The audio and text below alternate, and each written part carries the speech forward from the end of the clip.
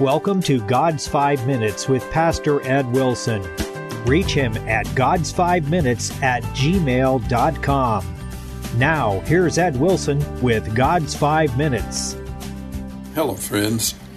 The 13th chapter of Acts opens with, "And on the Sabbath day we went out of the city by a riverside, where prayer was wont to be made, and we sat down and spake unto the women which resorted thither." And from this and the following verses describing Paul's first ministry at Philippi, we trace the beginning trickle of a tiny gospel rivulet that became a great river. This is the story of how the gospel came to Europe, and from there developed to influence thought and morality in the Western world for centuries. It is an example of small, silent beginnings so characteristic of the way God has worked in His world. It is following in the pattern of a manger cradle at Bethlehem, a carpenter's shop, 30 quiet years in a Nazarene village, 2 or 3 years holding meetings in a remote nation, then a Messiah dying a criminal's death, and so changing the world. And as with Christ, so with His church, and so with all good movements that come from Him. There were no beating drums, no bugles blare by the Crenides River that day. After all, drums are hollow or they wouldn't make so much noise. Trumpets only take in air and blow it out again.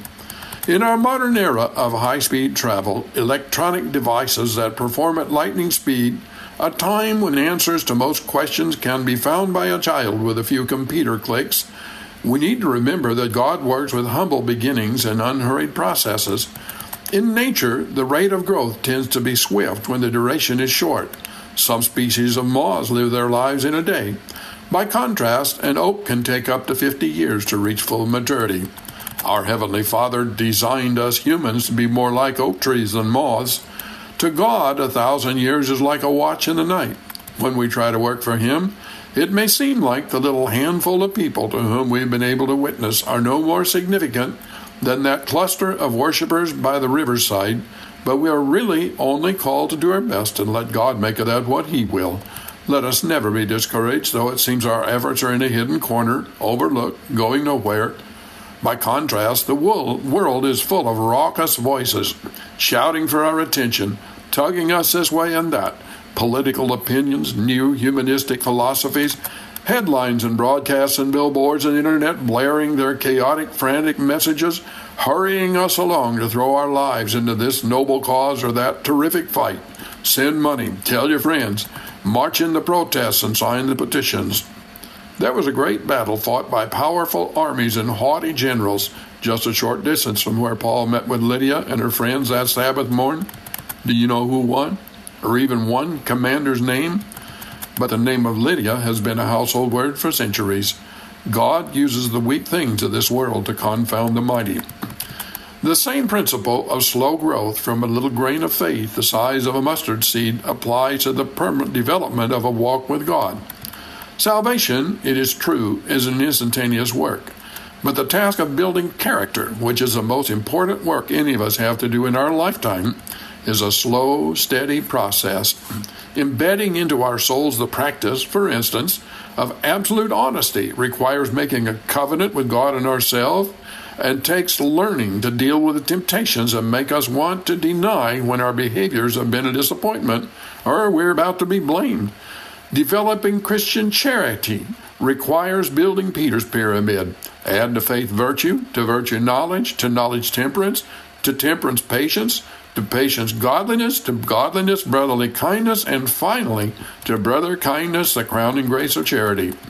There are no shortcuts, and most of the steps involved in putting these building blocks into place in our character have got some connection to suffering. They've always got a connection to experience.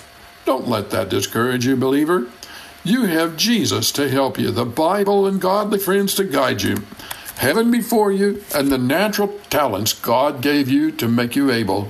He plans to walk with you in it, and we can succeed by heaven's grace. Have you talked to Him today? You have been listening to God's 5 Minutes with Pastor Ed Wilson.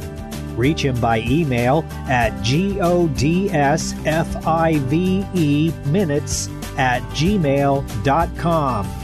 Tune in next time to hear more encouraging thoughts from God's Word on God's 5 Minutes with Pastor Ed Wilson.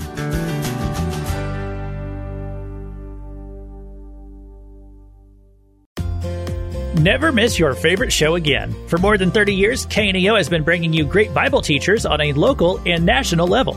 And now, we've made it easier than ever to hear from these great men and women of God. KNEO's entire lineup is now available to listen anytime, anywhere, through our website.